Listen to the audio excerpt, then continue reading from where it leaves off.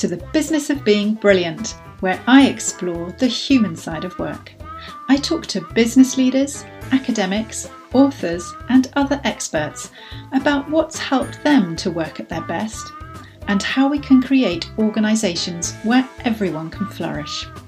I'm your host, Helen Beedham, organisational expert, speaker, and award-winning author of the Amazon best-selling business book, The Future of Time. You'll find the show notes at helenbeedham.com, where you can also sign up for my insights into the latest work trends, plus some exclusive offers to help you flourish at work and home. Now, let's crack on with this week's episode.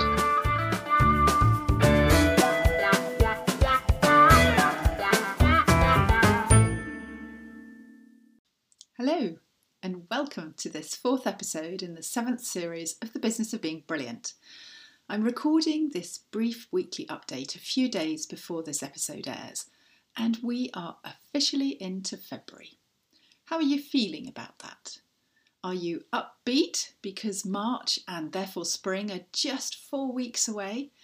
Or are you one of the many people who say that February is the most depressing month of the year? I am a big February advocate for many reasons, including pancakes, birthday celebrations, I am a February baby, and the school half-term break, which gives us an excuse to squeeze some family fun time and even a change of scene into the routine. Let me know what you love about February. I'm feeling it's a much maligned month, and we can definitely change that. If this is the first time you've tuned into the podcast, then welcome, thanks for joining us, and I hope the Business of Being Brilliant becomes a regular feature in your podcast library. If you're a regular listener, welcome back, and I hope this week's conversation sparks a few ideas or helps you make sense of a challenge in your work life, or inspires you to bring about positive change in your organisation.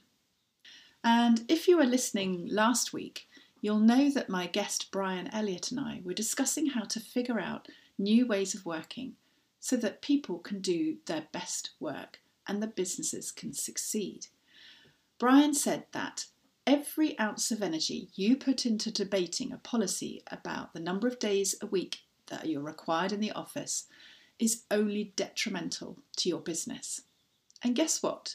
A recent study of 137 public companies in the US who issued return to office mandates found that those companies actually performed worse than non-mandate companies, and their employees scored their work-life balance, job satisfaction and quality of leadership lower. Brian went on to say that giving people flexibility in when they work and giving them more heads-down focus time drives up productivity much more than giving them freedom over location of work. And I couldn't agree more. In my Time Intelligent Teams workshops, I help teams to identify how to work smarter, not harder.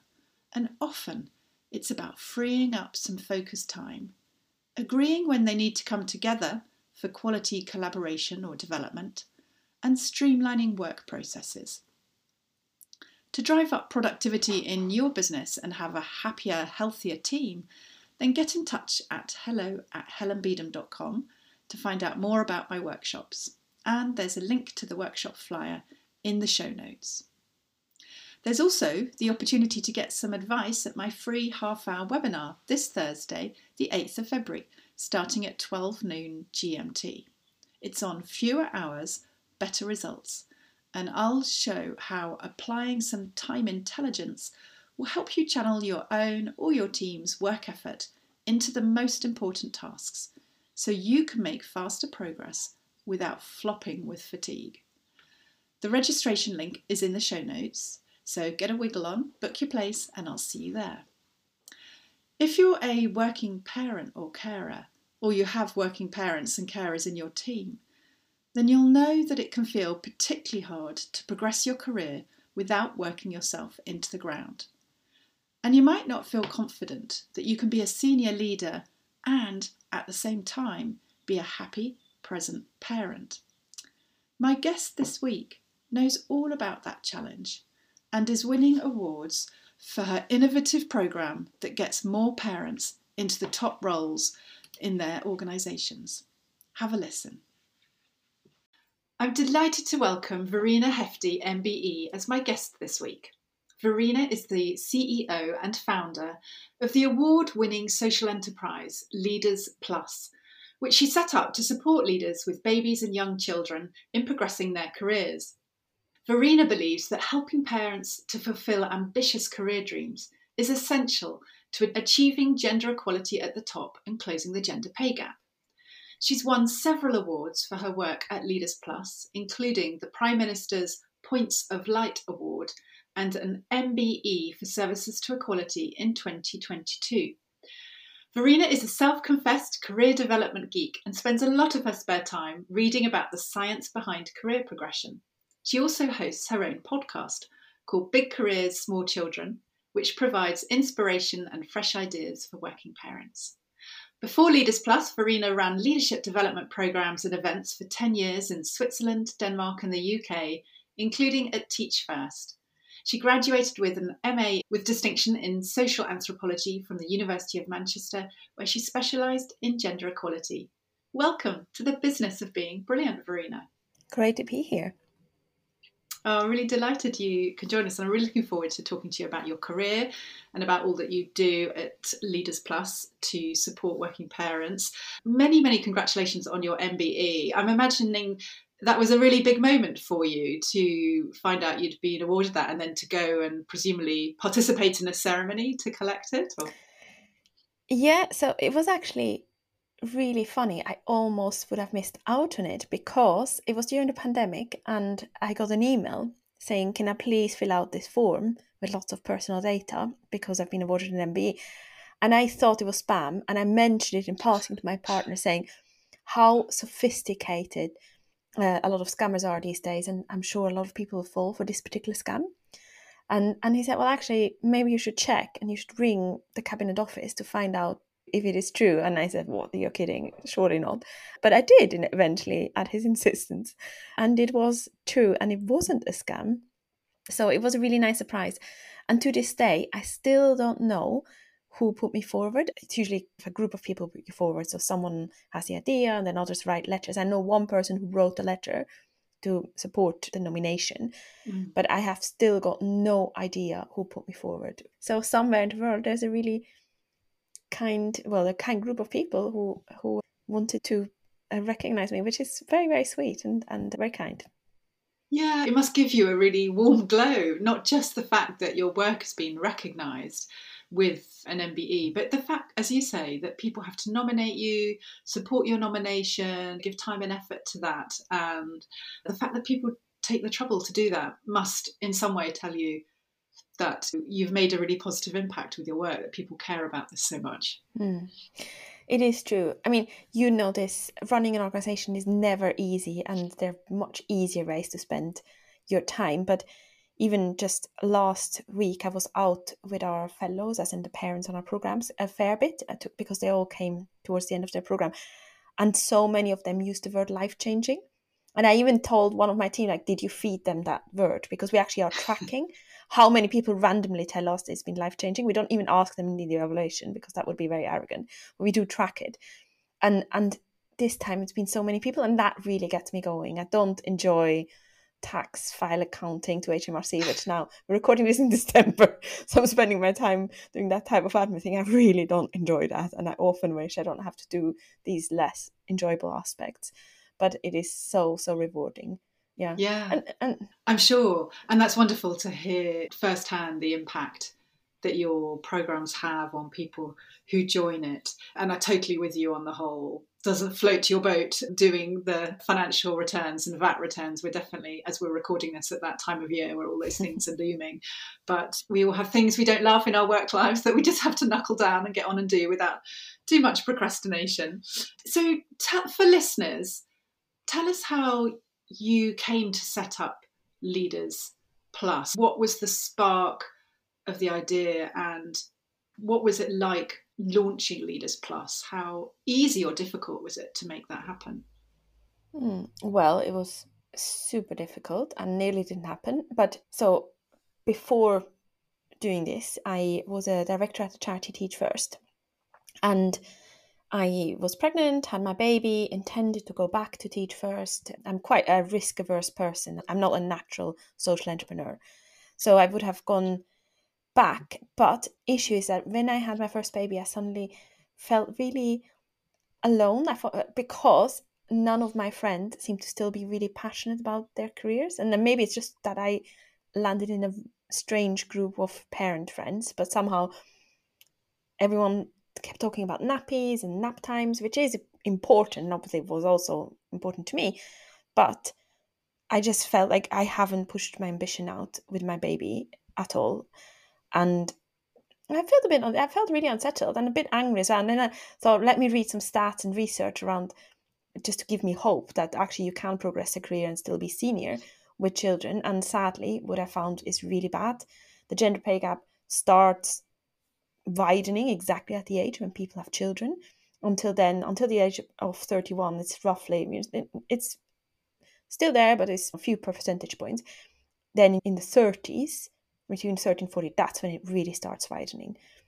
And that's where you then have a 14% or so gender pay gap in the UK. And that's because people don't get to the well-paid senior roles, as in especially mothers. Sorry to digress into the data, but anyways, I got quite emotional. I also was slightly hormonal, obviously, after the first baby. Yeah. So I could continue as well. So I was like, oh my goodness. I was in this massive, almost a turmoil. And so I thought, I must find some people who are like me. And I came up with this idea of having an event where we brought really interesting leaders who have lived the tale of bringing up a family, but also being in really senior decision-making roles. So I got a few people like Geraldine Strasty, OBE, and Karen Blackett, who was the CEO of Mediacom at the time, to share their stories. But I didn't find a venue, and all the companies I approached all said no, and obviously babies and offices was a bad idea, and actually parents wouldn't even want to come. However, again, actually my partner inspired me to ask my local MP, who did say, yes, you can have a room in the House of Commons. And I said, all right, that's good enough. So we had 40 leaders with 60 babies in a room in the House of Commons, which was really great fun and very inspiring. And I was going to leave it after that and just go back to my enjoyable job. But then a lot of people told me, well, actually, there's something in that. We need to provide more support for working parents. And so I started scoping things out and testing ideas, spent a lot of time on the phone to lots of people to understand what is it that working parents need, and key things like the support of your partner, if you happen to have one, your line manager, understanding how you work, how you progress your career without working yourself into the ground, which I know you're doing a lot of thinking on, the workload issues, all those things, like what are the problems we're trying to solve, and then design the program based on my leadership development program background from before around that. But yeah, I mean, obviously parents generally were all really up for it and really passionate about it. It was harder to find employers who thought this was important. And I think that's where I'm saying that was the hard bit. I was going to ask you that. It sounded like the initial impetus came from the individuals you spoke to and about their own experiences of having children, and when they were maybe at mid to senior points in their career, and the impact and perhaps frustrations they felt career-wise around that. And I was going to ask you, at what point did you then start to engage with employers around this? Because I know a lot of work has been done over recent years to highlight the particular challenge that working parents face and to try and encourage employers to offer a lot of support. I used to work very much in that space in my previous role at what was City Parents, now Work Life Central.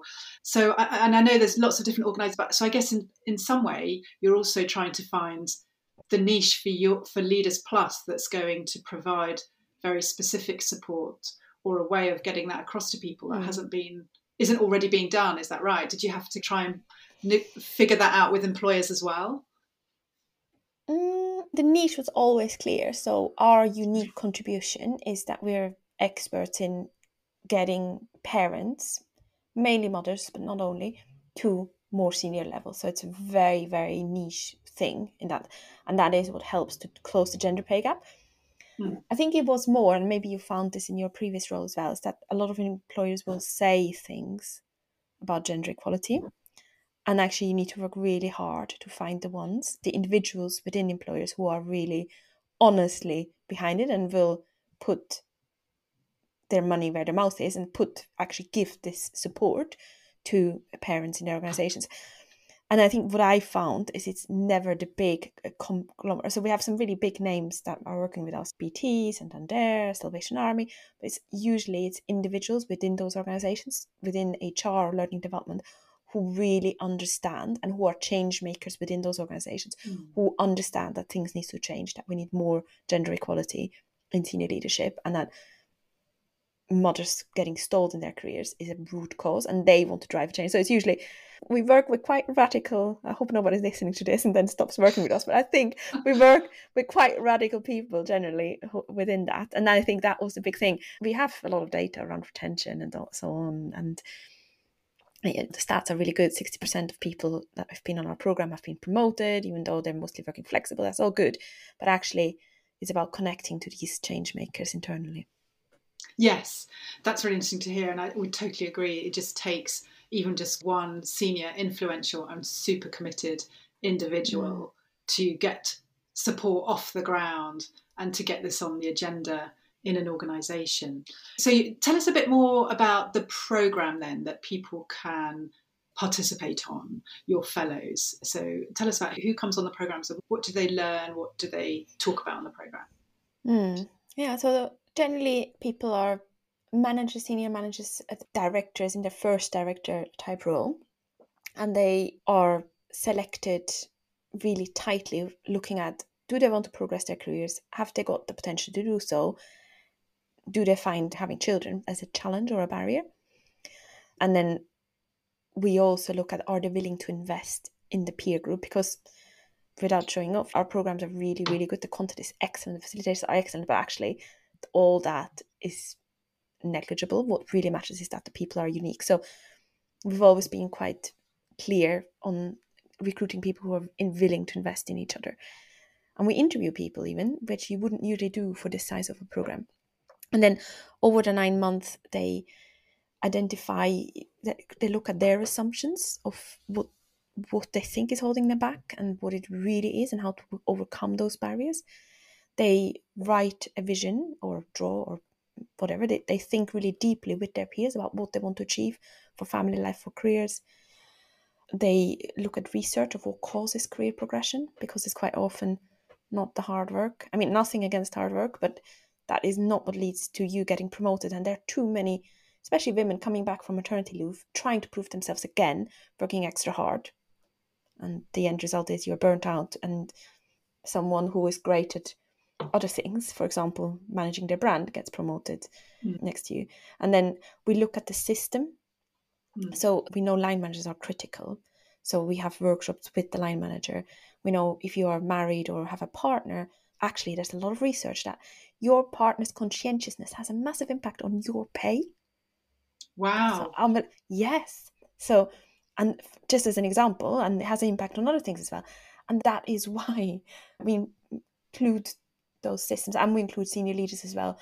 And I think it's obviously designed for parents, but we always think about what is the magic and why does it work, because then you can scale it and replicate it. And we did an analysis last year with the people who had the highest impact, so with the ones that mentioned the life-changing word. And the interesting bit is that the difference is that they do all the basics of showing up and being present, but they experiment with the learning really often. I'm sure you've seen this as well in your work. So now the whole program is really designed around these experiments. So doing like quick, small 5 minutes experiments after each small session. Anyways, I'm going into too much detail. I do apologize, but you asked me the question. I assume that you obviously worked with the individuals about their own circumstances and their mindsets and their experiences and their ambitions. But I was curious to hear about, how do you help them think about and address some of the organisational barriers that are in the way, right? Because we might be able to have influence over some things and have agency, but there are also some things out there in our organisations that can genuinely stop us from getting in and getting on in our careers. So it's really interesting to hear that you bring in the line managers and you bring in senior leaders, and also that you bring in, other halves, because I've heard that particular point about the conscientiousness and making a really good choice in terms of your other half when you're raising kids, because it has such a massive impact on how easily you can navigate your work life and they can navigate theirs. I've heard CEOs who've been single parents talk about that a lot as well, saying actually picking the right life partner is just really critical, so that you can have all those conversations that you need to have day in, day out to manage the points of tension, the challenges, etc. So it is really interesting to hear you talk about that. So coming back to working parents and some of the things that do really help them progress, what are the things that they clearly say are things they find challenging? And you reference some things that can help people make faster progress in their careers. Can you bring that picture a bit to life for us? So we've also just done a big piece of research where we did ask people, actually, what are your challenges around this working parent issue? What exactly is the barrier? And the interesting bit is that organizational culture is a big thing, but what it practically looks like is that working parents often do not have examples or realistic examples of how you can be a present parent or a happy parent to an extent and a senior leader. So if a senior leader has children, they either seem to be someone who works extremely long hours and never sees their children, or if they don't and they are working flexibly, it's often informal flexibility, and they can't see that path because it seems to be completely impossible. And I think there's something around that. We have got in our report some really simple recommendations on how you can do that. We know that workload and being overwhelmed with work is a real challenge, and that has come very clearly out in our research. So in our research, we've got some recommendations for employers what you can do, but also we obviously support parents in often imperfect environments. Just the society is not geared up for working parents, and so we are supporting them to manage their workload in a really practical way to make sure that they're still seen as a high performer, even though they are saying no to things. Just basic things like what type of things do you say yes to, and what are the promotable tasks or the non-promotable tasks. And actually women, as an example, are more likely to be asked, but also to say yes to those non-promotable tasks. We're recording this around the festivity season, so I'm be interested in how many women have been asked to organise the Christmas lunches, if that's what you're celebrating. Yeah, that's really interesting to hear. And I love your point about the lack of both realistic but also visible examples, because it might be that there are senior people working flexibly in your organisation, but it's just not terribly visible to others that that's what they're doing. And they may not be talking about how they do it. And just knowing how someone else at a more senior level to you is managing it can be immensely helpful, isn't it? Just to hear them say, well, actually, this is what I do, and this is what works for me, and here's how I manage people's expectations about when I'm going to be in and when I'm not going to be in. Yeah, and you mentioned an important word, which is flexibility, which we haven't talked about yet. And I think there are two dimensions of this. So one, from an organizational perspective, in our research, we found a lot of people have informal flexibility, but they're right to that. So, for example, being able to leave at 11 o'clock to take your child to a doctor's appointment, that's usually okay and agreed with your line manager. But because you have that understanding with your line manager, you then think you can't get that same informal flexibility in a more senior role, and that prevents people from applying. And so with our program, we actually look at how do you make sure that you do get that informal flexibility, how do you agree that, and so on. That's very important. But also, most of the senior roles are advertised full-time and not flexibly. So that needs to change. Very clearly, that's preventing people from applying, and our research shows that. In the big parent career progression report is on our website, leadersplus.org. But while that isn't changed yet, we also need to support parents to negotiate and to craft those roles themselves.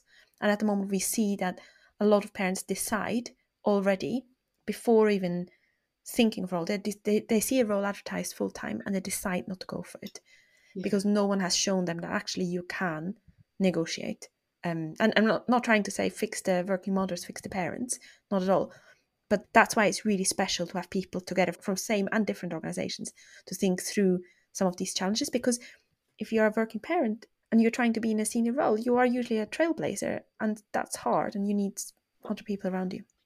Yeah, I think that's such an important point, and great to hear that you give people the skills and confidence to go negotiate the right kind of flexibility if they are going to go for that next promotion. Because I totally agree, that by and large, most senior roles are full time, and well, not just full time, but always on, always available, eating into most of your time outside of work if you're really running businesses and have big profit and losses that you manage as well. So I think helping people to know how can I negotiate around this confidently is a great aspect of what you do, because also in my work with employers, we know that they are invariably super keen to retain those women that are at 1 or 2 or 3 levels below, say, executive level, and will actually often consider more personalised arrangements, even if they're not shouting about that. But I totally agree. Often somebody will just look at the job description and see what's required and draw their own conclusions before they've gone into that negotiating conversation. Mm. And I'll put a link to the career progression report you mentioned in the show notes as well. So if people want to arm themselves with some of those stats and evidence, you can look at that there. And I like what you say about the whole promotable versus non-promotable tasks, from a perspective of thinking about how we invest our time at work and what return are we getting on that investment. That's a really interesting question for me, is am I spending a lot of my time on tasks or work activities that frankly aren't going to be valued in the same way and lead to bigger opportunities than a different set of tasks or activities that might much more easily open the doors that I want to be knocking on. And I find the real topic of productivity is something a lot of employers are really interested in, rightly so, because the UK is one of the least productive countries in the OECD. Yeah. And I think there is something in there. Working parents sometimes are not forced, but also they force themselves to work extra hard and extra long to just prove themselves that they've still got it. And then on the other hand, actually focusing on some of the right things and allowing working parents to be in charge of their time, that's what's going to make a difference. Yeah, absolutely. That whole, not just flexibility, but actually autonomy over how you craft your working day, your working week, so that you can put as much energy into your work tasks, right, as you can, and know that you still have a way to manage all those life and family responsibilities. Because as I know any working parent listening to this will know, you might switch your laptop off or get home from the office and then it might feel like the next shift starts because you've got hours of childcare or domestic stuff to turn around. So coming back to you, Verena, so I loved it at the beginning. You described yourself as quite risk averse and not a natural social entrepreneur. I mean, you've done incredibly well for someone that doesn't see themselves as a natural social entrepreneur. And you're obviously making a huge impact for the people that participate in your programs. How do you find the challenges of running a business whilst looking after 3 young children and having family in another country and all of that? What have you learned about what works for you and what helps you get that balance right enough of the time? So this is the place where I give all the expert advice on how it's done well. And then confess how you don't do any of it yourself. I'm with you on that. I mean, to be honest, I think the biggest achievement is acceptance of imperfection. And also, if you're lucky enough, obviously, I'm sure every parent would say this, but if you're lucky enough to allow yourself to get help, I would also say just prioritizing. So a lot of people listening will be solo parents, I'm sure. I think investing in relationships, whether you're solo or partner, is really important. So outside of the children. So, for example, me and my partner, we have in our diary twice a month that we go for a walk together because we don't have any family nearby who could look off. So we never have a date night, but we have a date walk. Usually happens once a month, but even that's an achievement.